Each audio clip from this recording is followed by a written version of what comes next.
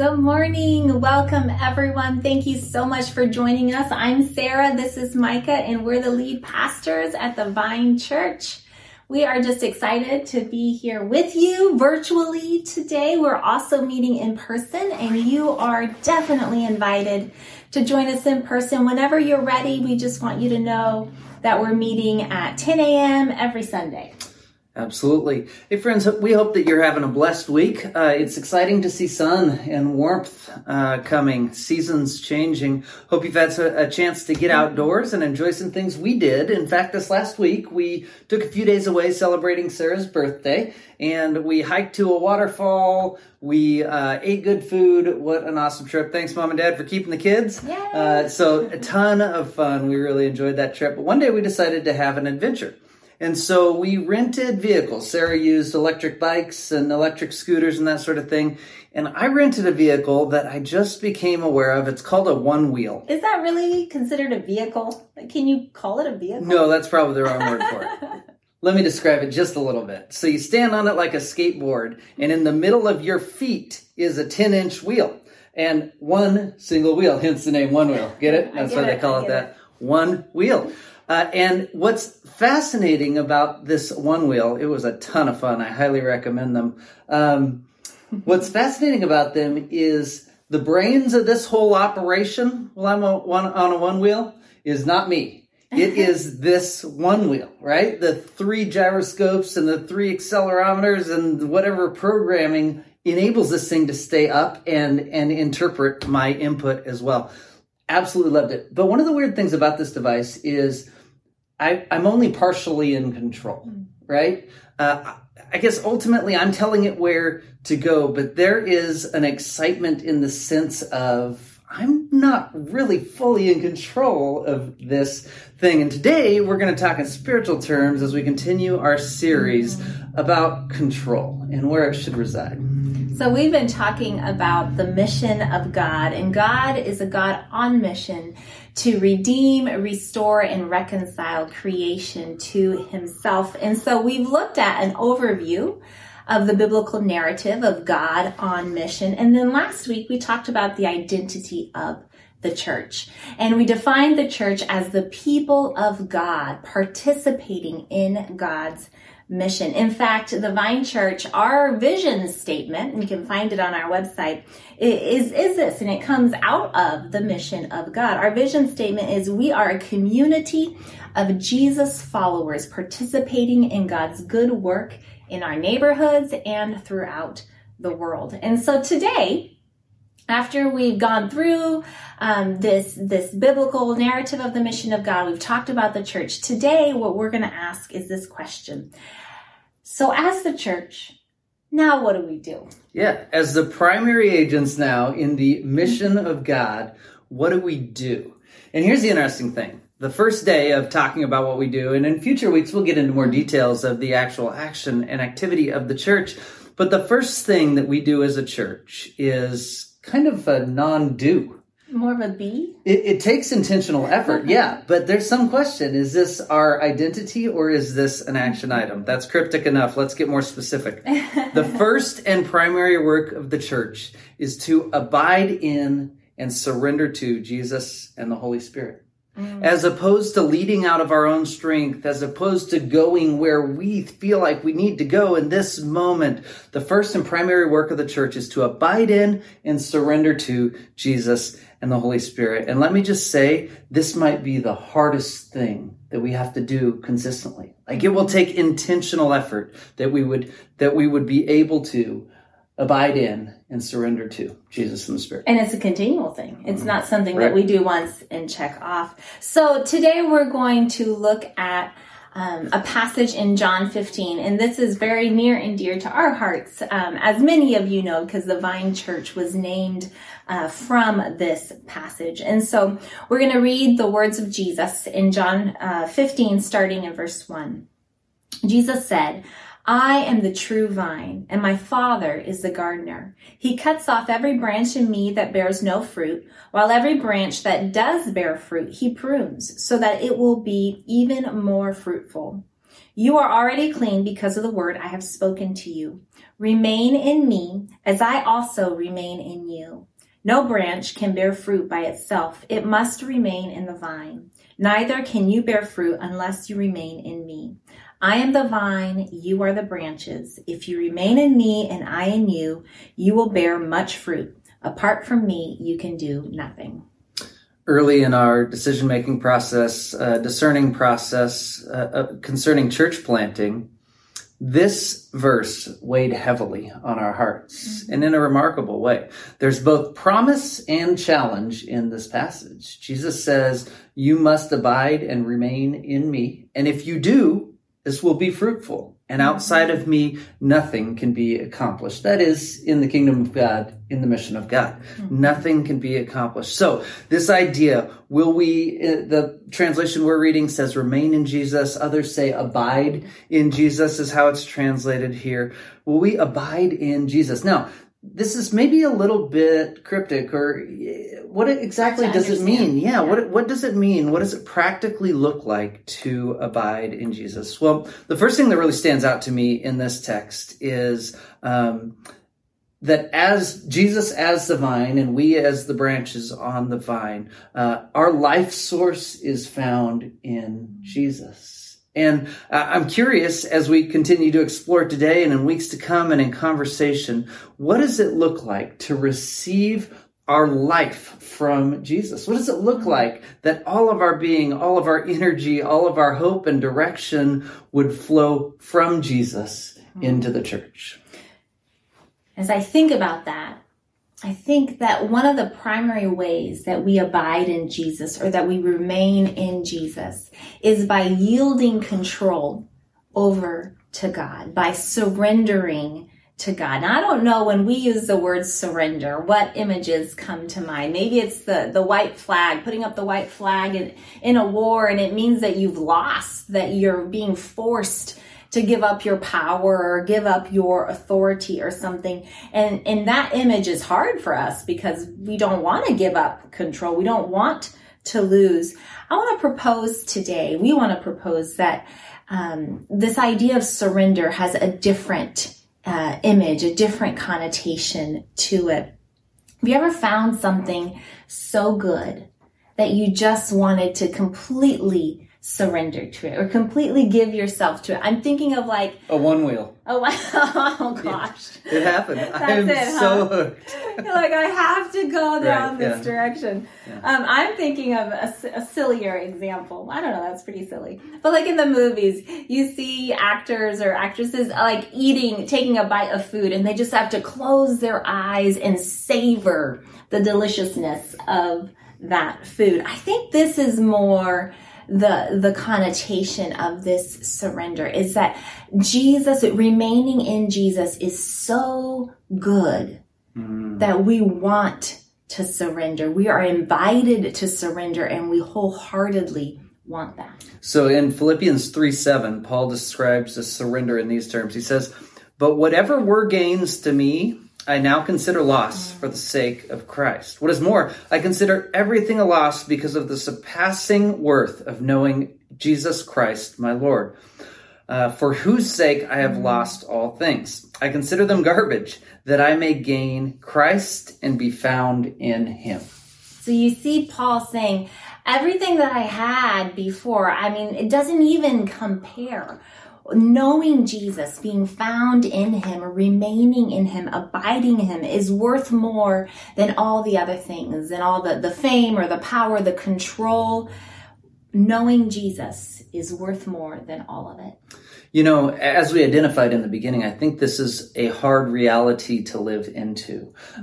We are so attached to our bank account, or our 501c3, the car that we have, or the house that we live in, or the apartment that we live in. We place so much hope in those things. And yet in this passage, and the challenge for us as the church, if we want to be participants in the mission of God, is that we begin to surrender those things as the source of our hope, and instead to find hope in Jesus. All of those are meaningless in comparison to our relationship with Jesus.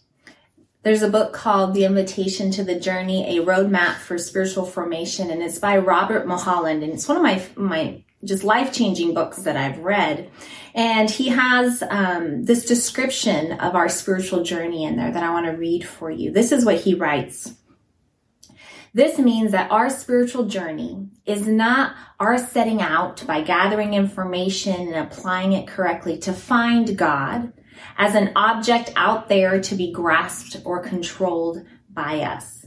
Rather, it's a journey of learning to yield ourselves to God and discovering where God will take us. And I just love this image of our spiritual walk, our faith. It's a journey of learning to yield ourselves to God, to yield control over to God, to surrender. And then what happens when we do that? We go on this adventure with God. We're discovering where God wants to lead us. That's beautiful. Romans chapter 12, Paul describes this. He says, "Therefore, I urge you, brothers and sisters, in view of God's mercy, to offer your bodies as living sacrifices, holy and pleasing to God. This is your true and proper worship. Do not conform to the pattern of this world, but be transformed by the renewing of your mind. Then you will be able to test and approve what God's will is, his good, pleasing, and perfect will." So he says to offer ourselves up as living sacrifices. And he describes this as our act of worship. How we worship God is by giving ourselves over to God, and we surrender. We're able to do this. We're able to surrender, and we want to surrender because he says in view of God's mercy, because God is merciful, because God is loving. This is a wonderful thing to do. We don't sacrifice ourselves or submit to or surrender to a tyrant, but to a God of mercy and of love. We surrender to him. And it says here in Romans chapter 12, in that posture of surrender comes transformation. The Spirit begins the work of transformation in our lives, which the end of this passage we read enables us to perceive, to discern the will of God. So we go here today because as we talk about, we, the church, are invited into the mission of God to participate in that. It's pretty hard to participate with God if we don't know where to go or what to do. And there's a beautiful promise in Romans 12 that I probably missed a lot of the time. I focused on other sections of this passage. It says, in this posture of submission, we will find transformation that we would be able to discern God's will. So we're invited to abide in Jesus, to surrender to the Holy Spirit. And I want to ask, but again, the question, why would we do that? Why would we want to do that? And I want us to go back to John 15, a little bit further on in the passage, verses 9 through 11. This is what Jesus says. And I think this will help answer for us. Why would we want to abide in Jesus and surrender? Jesus says, as the Father has loved me, so I have loved you. So have I loved you. Now remain in my love. If you keep my commands, you will remain in my love, just as I have kept my Father's commands and remained in his love. I have told you this so that my joy may be in you and that your joy may be complete. So Jesus says, I love you. I love you, and I'm inviting you to remain in my love. And Jesus says, by remaining in my love, my joy will be in you, and your joy will be complete. So again, we don't surrender to God because we're being forced to, but rather, friends, we get to surrender to a God who desires a relationship with us, a God who loves us, a God who wants to walk with us. And when we do, there is great, great love and great joy. So in John 15 and Romans 12, we find this. Let's talk the results. Like, we surrender to God so that we will experience transformation and be able to discern God's will. So we surrender to experience transformation and discern God's will. And in John 15, we abide in Jesus that we could bear good fruit. That we could receive and participate in distributing the blessings of God in this world. We surrender to discern God's will, and we abide that we can bear good fruit in this world. And we can't turn that into a formula. It would maybe be easy to, but there is a real richness in this idea. We will choose to, as a people, surrender to experience transformation and to know God's will and to participate in his good work, abiding in him and experiencing good fruit born in our lives. Absolutely. So where do we start? How what's our starting point? Where do we go from here? And we want to invite all of us to the spiritual practice of prayer. And all of us, we probably have different experiences with prayer. And when I say prayer, it probably conjures up different images. I want to offer us Ruth Haley Barton's definition of prayer. And this is how she defines prayer. She says, prayer is all the ways we communicate and commune with God.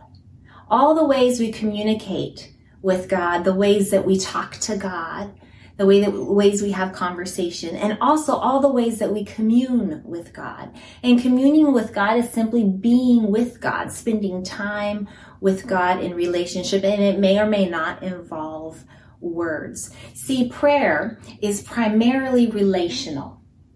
It's primarily relational. So often, many of us think of prayer as transactional or functional. I know I did for a long time, where we reduced prayer down to, this is what I need from God.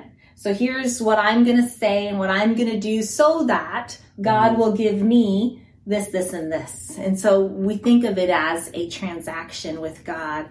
And yet that's not what prayer is. It's a very small piece of it. Prayer is about opening ourselves up to God and yielding to God, trusting and surrendering to him. It's part of how we abide in Jesus. And yes, we'll make requests.